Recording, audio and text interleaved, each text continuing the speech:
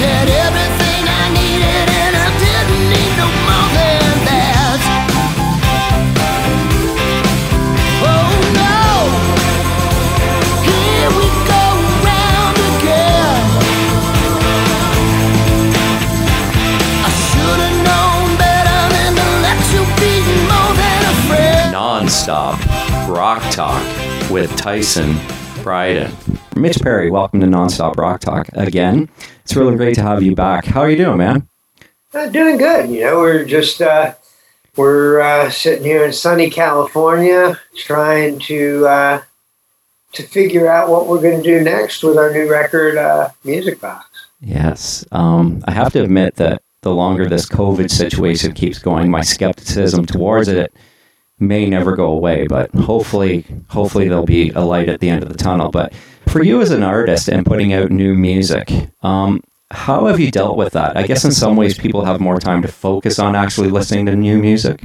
Well, I mean, you just hit the nail on the head. I mean, first off, we have to realize we don't have a choice in what we're dealing with, so you deal with it. That's right. And part of that is you can look at it and go, the glass is half empty or half full. I go, let's say it's half full. At least we've got people out there who are going to have time to look at things that they might not have looked at if they were busy going to, you know, Motley Crue, Def Leppard, and everybody else, whoever, you know That's what I mean? There's a lot more available attention. Hopefully we can get some of that. And as I said, we're sitting here trying to plot out the next steps with it, because where it would be a no-brainer going, hey, where are we playing next week? Yeah. We're not doing that. So we have to figure out different, you know, plans of attack. Like, you know, were we planning on shooting a new video every other month? Yeah. You know, no, we weren't. But that may be what we do rather than shows for the next 6 months. That's you know, true. I mean, on top of what we've already dealt with. Right. But, you know, like I said, it's just figuring out how we're going to have to adapt to it. And hopefully we can, since this is a brand new thing anyway to people, I would hope we could make the music familiar enough with them in the interim that by the time we're able to go out and play anywhere, they're fully familiar with our stuff and are anxious to hear it, hopefully. Well, I mean, with that said, it's kind of, I think once we finally do get back to playing music, people are going to be going to see live shows. People are going to be pretty excited about it. I mean, it's going to be like, hopefully it's not a long time, but I mean, it seems like it could be almost up to a year. So by that point, I mean, when I get to go see my first show, I'm sure I'm going to be pumped, right? Yeah, well, I mean, but, you know, when you say it could be a year, I mean, you know, it's not going to be like one day there were no shows and then the next day it was normal. I mean, we're going to see shows filtering in. I mean, you got, you know, my friend Chuck Wright and Quiet Riot flying out to a show. That's true. You know, we didn't think there would be anything this year. I know that we've with Sweet, I know that a bunch of shows were on the books that, you know, obviously with Steve's passing, we weren't going to do them.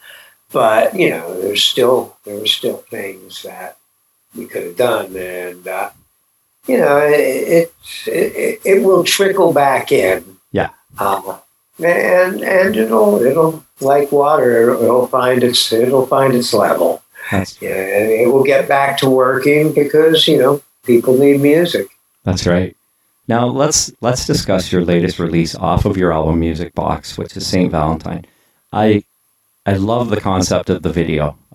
Those cartoon-like captions are really cool with the lyrics. Now, was that your concept? Did you come up with that? You know, basically, we've been working with a guy, Ian Fisher, who did our EPK. He did the video for Believe, and he just did this video as well. And we've kind of been kicking around the idea of what we're going to do for St. Valentine. I mean, you know, there is a kind of tongue-in-cheek story, you know, about getting involved where you probably knew better. Yeah. than to do that. And I mean, so we could have gotten a little involved with the video, but with all the hurdles that you have to overcome to get anything done these days, and shoot permits and all that, and we're trying to figure out the easiest way to kind of get the band together, shoot a video. I didn't want it to be a COVID type of video where you saw 5 different iPhone things going on. Yeah. To that end, we also have people in the band who are concerned about, the mask situation and everything. So we had to really figure out the best way to get a video done. And Ian showed me the template. And, we figured, well, we could still put the band together for one quick shoot and use that template to kind of cross the bridge and make it half lyric video, half what you see. I mean, it's not exactly a lyric video, but it's not exactly a full video. Right. And it's lighthearted enough that I think it captures the fun of the song, the tongue-in-cheekness of it, without getting too ridiculous and without going too juvenile either. That's right. I mean, I really like the song, to be honest with you. I was like, that's a really cool tune. Yeah, really proud of this song. Proud of this is one that we wrote specifically for what it is. I mean, I didn't have something like this on the record, and so I actually wrote this on a plane. I was coming home from some shows I played in London, and I was thinking about the album, and I knew I wanted this type of song on it. So I got on my plane, and not on my plane, but on my plane flight, threw on the headphones, and I started hearing the groove, and started hearing, I mean, it was a gift from above. I wrote down, came up with a line that I liked that line, wrote it down, boom. The rest it followed like I was taking dictation. Really? And literally, I wrote all the lyrics to that, all the changes, and the guitar solo on the plane. And I've still got the little recordings, like for that little intro line, I sang it into my phone, on the plane, and melody lines, I'd sing it into the phone, and I wrote down the chord changes on my notepad and in my iPad. And, wow. I got home, pulled out a guitar, and yeehaw, it all worked. I wasn't imagining things. That's cool. I really actually like that solo a lot too. I was when I was watching the video, I was like really focusing on that solo because I thought it was really cool. Thanks. Yeah, I mean, a nice simple solo, but I wasn't so worried about Guitar Hero stuff on this record. This was more about putting out the songs and getting that. Like I said, it's a style of music that I don't hear a lot of new stuff coming out in. I mean, there's a lot of great 80s bands still, pumping away some great stuff. Yeah. But I just don't hear that 70s classic rock. No, you don't. No, I agree with you. I really wanted to make that kind of record. And, That's awesome. Now, I love that Les Paul that you're playing in the video. Looks like a guitar that has some serious road time on it. Much like its owner, I've had it since it was brand new. Wow. Yeah, I mean, I got that guitar off the shelf in March of 1978. Wow. That's a beauty. It's a beautiful guitar. What are what pickups are in that guitar? Those are P90s. That's what I thought. They're original. And I love them. I mean, I love the fat sound of the Les Paul. That for me is... I agree. Les Paul through a Marshall. I'm happy. The problem with Les Pauls for me, though, is if I don't like to get into the channel switching and amp switching. I like it to be more organic, and my hand and my body kind of work all the dynamics. The guitar's turned on one, it's cleaned up and it's low and it's quiet. I turn it up a little bit more. all the dynamics come out of that volume. Yeah. Knob. And with Les Pauls, you lose a lot of the ability to get clean. When you turn down the humbuckers, they're still pretty fat sounding, and they just don't get as crystal as like you might get out of a Strat or a single coil pickup. Right. And the P90s for me are the perfect jack of both, of all trades. I mean, they when you turn the volume down, the tone actually gets a little thinner, so it doesn't turn into this muddy mess, and you get a little bit more definition. I kind of hear a little bit more of the string with P90s than with a humbucker, where it's more, more preamp stage of the amp that comes through to me. Yeah, I've never, as a guitar player myself, I've never played a Les Paul with P90s in it. It's always been the humbuckers, right? The PAFs. I've loved them since. You remember a guitar player named Les Dudek? No, I don't. No. He played with the Allman Brothers for a while. And, he's had a couple of records at the end of the 70s. And Say No More, one of those records, he had a gold top with single coil with the P90s. P90s, and it's just the coolest looking guitar, and that's all I ever wanted to have since that album cover. Oh, that's cool. Now I had to bring this up because as a guitar player, now this week has kind of been a whirlwind, and I think a lot of us are kind of looking forward to 2020 ending. But with that said, we lost another great this week in Eddie Van Halen, of course. I mean, I'm kind of still in shock about it. It was hard to believe. Did you ever get the chance to meet Edward?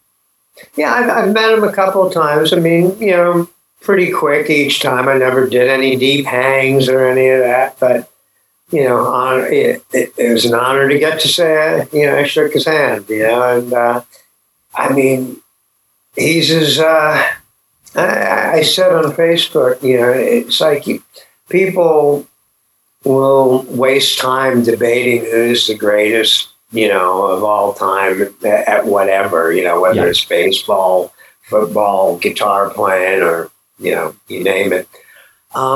And truthfully, there's no way of quantifying that. That's true. Over different periods, over different genres. However, one thing it is absolutely safe to say is since Hendrix, for sure. Yeah. And Hendrix is basically the only guy who even comes close to Eddie in the terms of how much one person can affect and influence an entire generation of musicians. I mean, yeah, Hendrix was a game changer, but when Van Halen came around, rock and roll was a much bigger thing. And I mean, when he came out, it just, every living room felt it in America, as opposed to just the cool ones at the end of the 60s. That's true.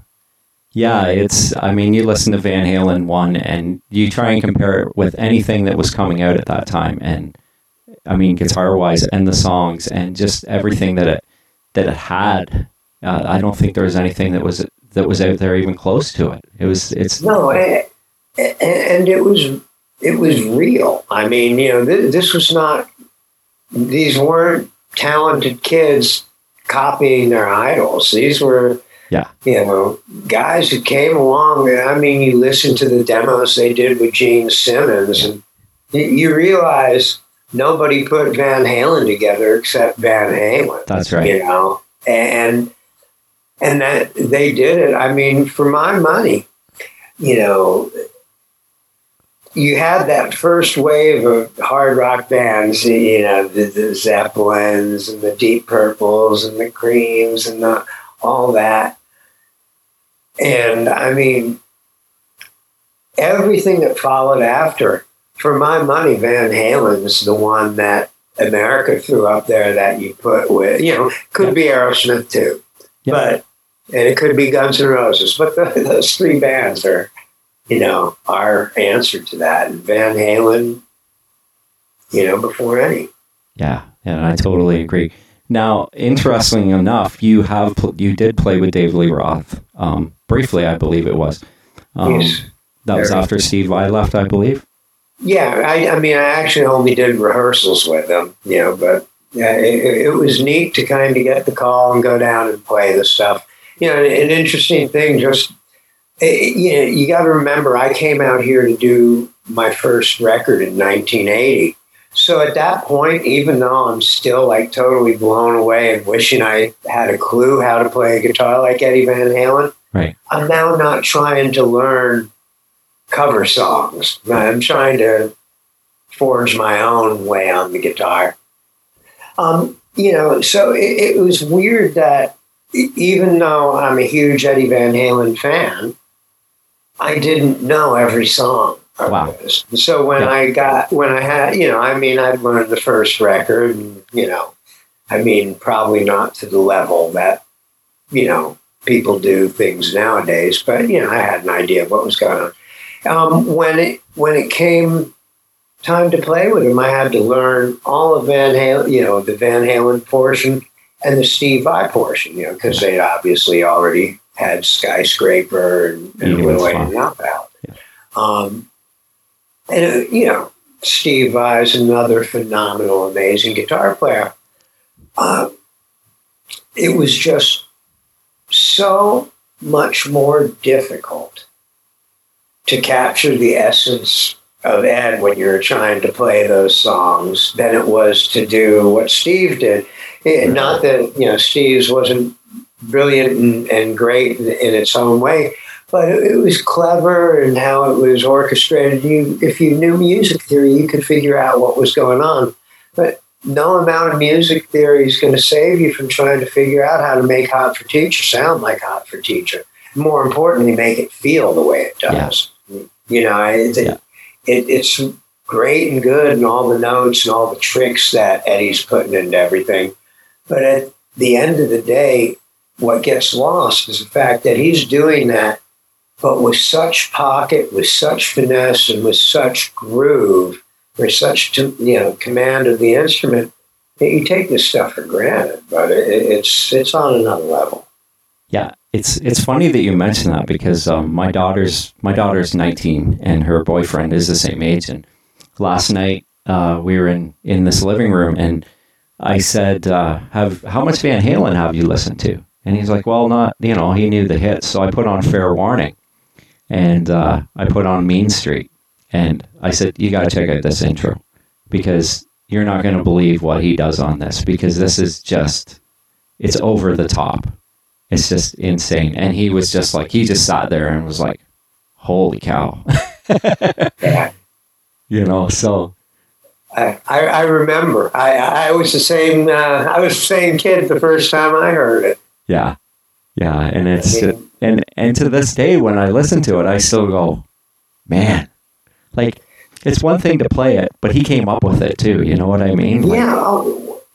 If you remember back in those days, we were all knocked off our horse by Eruption. Nobody expected that. That's right. But the thing was, he managed to come up with stuff, on each album. There was a new trick, whether it's Cathedral or Little Guitars or, whatever. There was always something really, really cool.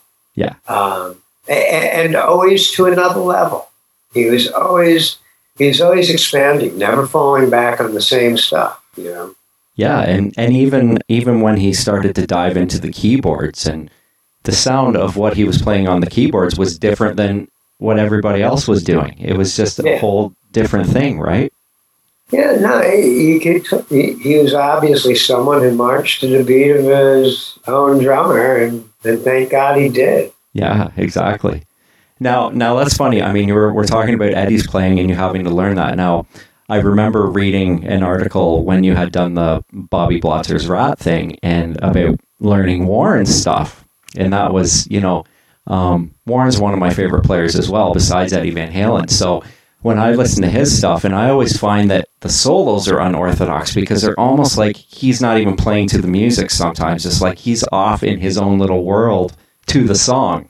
Yeah, I think it's absolutely brilliant. So don't misunderstand me when I say this. Now it's funny. Some of what I said in that interview, so many, I won't name names, but some of the cheap sites, will misconstrue. I went or misrepresent what I said, which is I hated having to learn this stuff because I love listening to it so much, but it's just so diametrically opposed to where my instincts lie.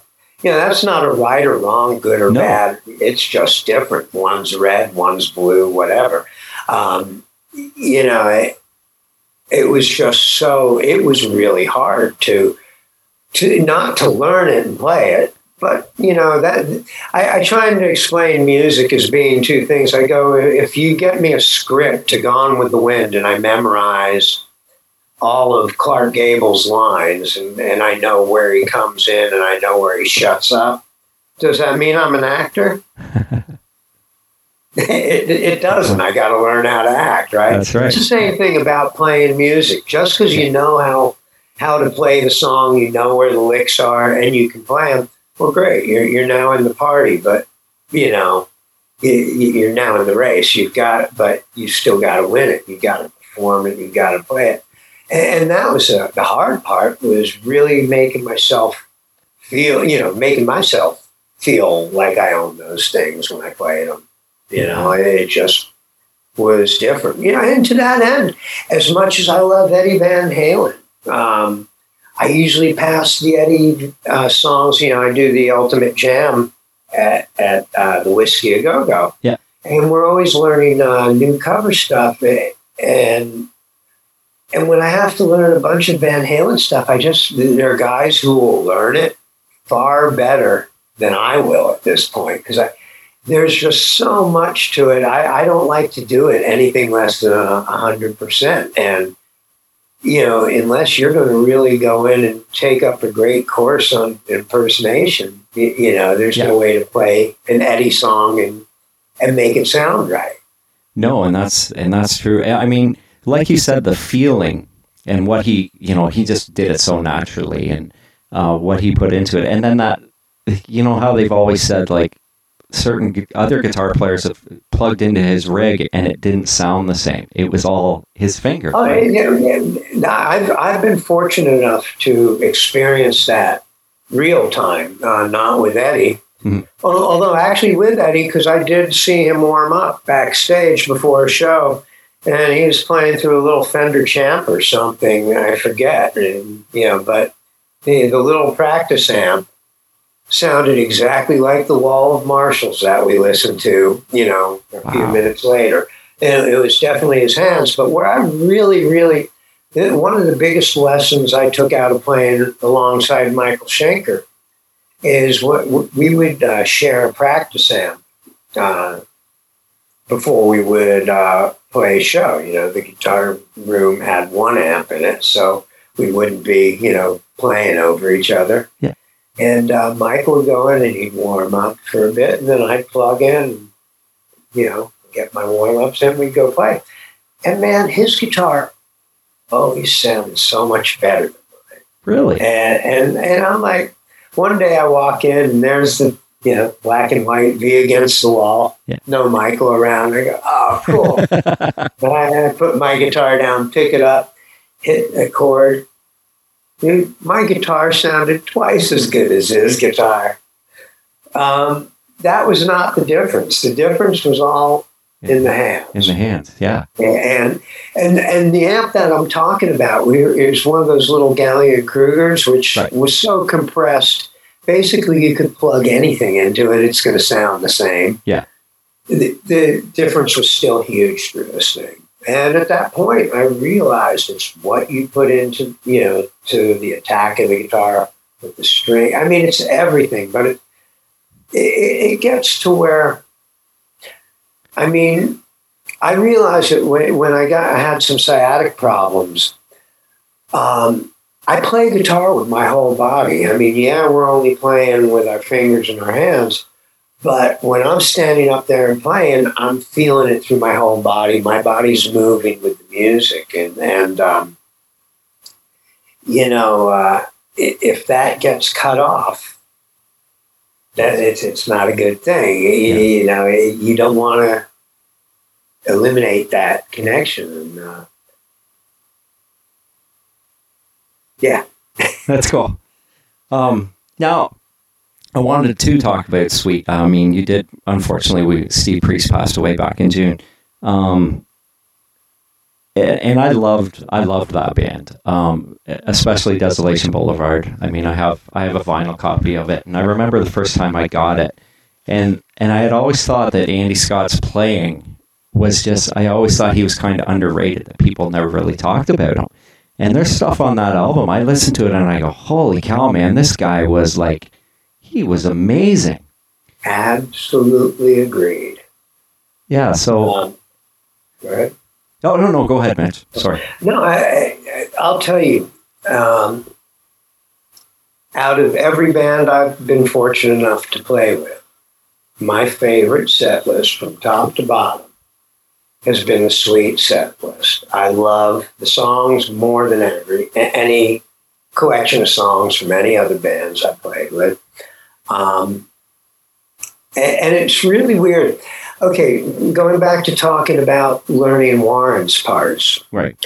When I'm learning it, I'm getting halfway through the song and I'm putting the guitar down going, I need a break. Yeah. This is work. Yeah. When I'm learning the Sweet stuff, it's like relearning stuff I wrote. And now I don't mean that to infer that I'm a writer like that. I don't, on that level, what they did was phenomenal. But what I mean is what I was playing just felt so natural.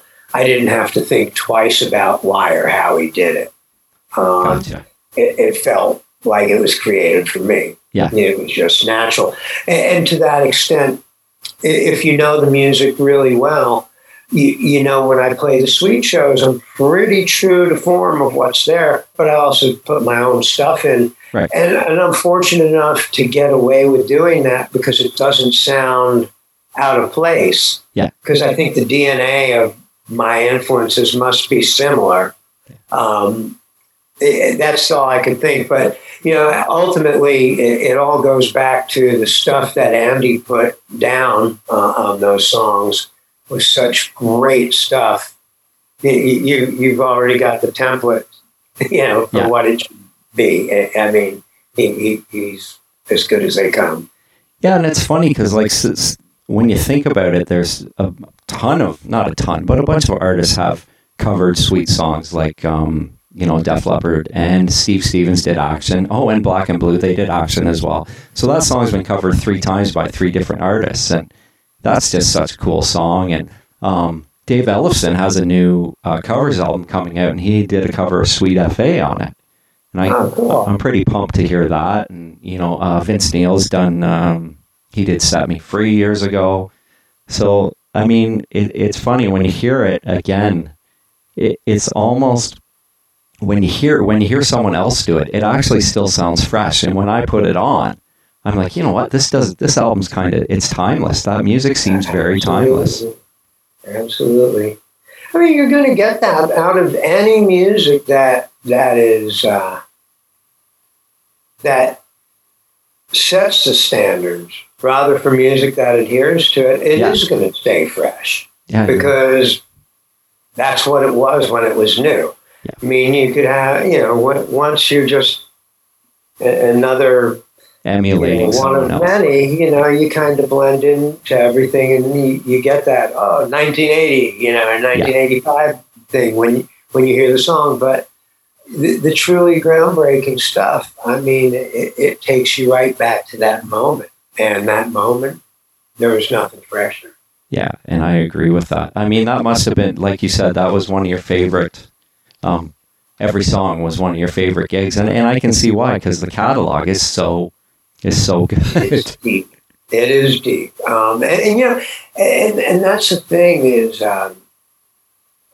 because it's so deep, we could change out songs, or we could pull out.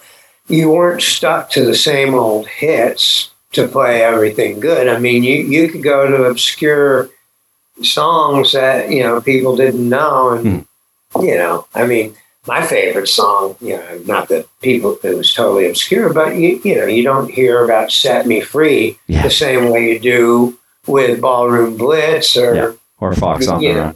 But I'll tell you, when I want to go and, when I'm playing guitar on Sundays and I want to, play a fast up-tempo rock tune that blows your head away, I mean, Set Me Free is up there with anything, any Highway Star or anything you can come up with. And it stacks up beside those songs. Like, it's one of those really, for what Sweet was, like, as an English glam band, Ballroom Blitz is the big song. But, I mean, those album cuts, like you say, were just so in your face and really hard rock, right? No, man, and go and check out, David Bowie. See where he got Gene Genie from. Right. Yeah, I mean, Blockbuster was on the charts while Sweet was rehearsing next to David Bowie. Wow. That's very cool. Wow, that is so cool. Yeah. Now, another intriguing point in your career was playing with Talas and being Canadian and being from Toronto. That band, you guys, Talas, played a lot here. And I've always been a Billy Sheehan fan, of course. How did you initially get that gig?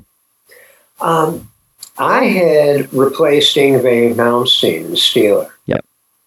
And I did that immediately after recording a demo with Randy Castillo and Ralph Morman, the singer from the Joe Perry Project, who wrote Let the Music Do the Talking. Yeah. That band was called Dutch Courage, and our demo was really badass. Oh. I gave a copy of that demo to a writer named John Sutherland, who I met at one of the Steeler shows. John was a good friend of Billy's, and he passed the demo on to Billy, who called me up and says, "You want to move to Buffalo and join Talas?" And man, the week before he had made that call, somebody had played me the first Talas record, and I'm listening to the bass solo, and going, "Oh my God, who's this guy? I got to play with him." So, I moved to Buffalo in November of '83, and that's how it happened. Wow. And actually, I was going to ask you about your initial reaction to hearing Billy Sheehan, because, I mean, Billy Sheehan wasn't your normal bass player. I mean... No, Billy took that instrument to new levels, and he was doing it back then before, people outside of the Buffalo area had gotten to know about it. He's owned that thing for a long time. Yeah, that's funny that I wasn't aware of him. I was a kid when Eat 'Em and Smile with Dave Lee Roth came out, so I wasn't aware of him until then, right? And just listening to that band for the first time, it just blew you away. But then going back and getting the Talas stuff because of him being with Roth and Mr. Big, and listening to that stuff and going, wow, he was doing this long before that, and hearing Talas do Shy Boy and and then it ends up on the Roth album, right? Yeah. And you're like, this is so different, but this is so cool. so that's awesome. Well, Mitch, I want to thank you again for joining me. It was a pleasure again, and I love hearing you tell all the stories about your illustrious career. Yeah. It's a pleasure. Anytime you'd like, just give a shout. Okay, Mitch. Well, you have a great night, and the best of luck with the album, and it's been out for a while, right? Well, it's been out being. I've been telling people about it on the internet since about April. Yeah. But as I said, I'm looking at this as a really long, extended release time, and once we can go out and play, then I'm going to start officially looking at the album as being out. I mean, I'm not going to let this thing come and go without going out and playing it. So, however long it takes.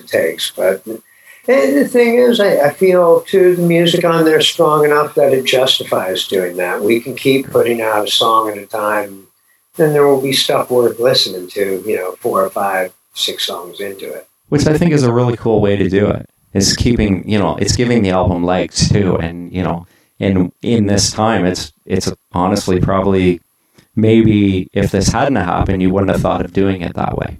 No, exactly. And once again, you can go half full or half empty. I look at it as going, the kind of record we happen to put together. I mean, I very purposely, when it came to making this record, I wanted to make a record where you didn't hear the one or two or the three good songs and feel you'd heard everything the album had to offer. Yeah. Now, that also doesn't mean writing 10 quote-unquote singles. Yeah. An album is a journey, and it's got to have peaks and valleys and hairpin turns and long, windy bends and long straightaways. It's got to have everything, to keep it interesting. Yeah. And so to that end, I tried to do that with all the songs I want. I didn't want there to be any throwaway, any filler, and even if the song's not the kind of song, St. Valentine, you go, hey, they want to be on the radio with that song. Yeah. Not every song is like that, but every song quality-wise is like that. And there's a reason and a story, or there's definite reason to pay attention to each and every one of the songs. And, I wanted it to be, again, a record that you could put headphones on and want to listen to from start to finish, and almost feel like incomplete if you didn't hear all the songs. I used to have to hear my favorite albums from top to bottom. And I wanted this to be that, not for any specific reason, but I think that will behoove us in a time like this where we got to keep telling people about the album, long past and have gotten tired of hearing about it. That's so true. Well, that's, from what I've heard of it, I've really enjoyed it. So, I have to dive into it a little bit more, to be honest with you. I wasn't. Please do. I promise you won't be disappointed. And that goes for all you listeners out there.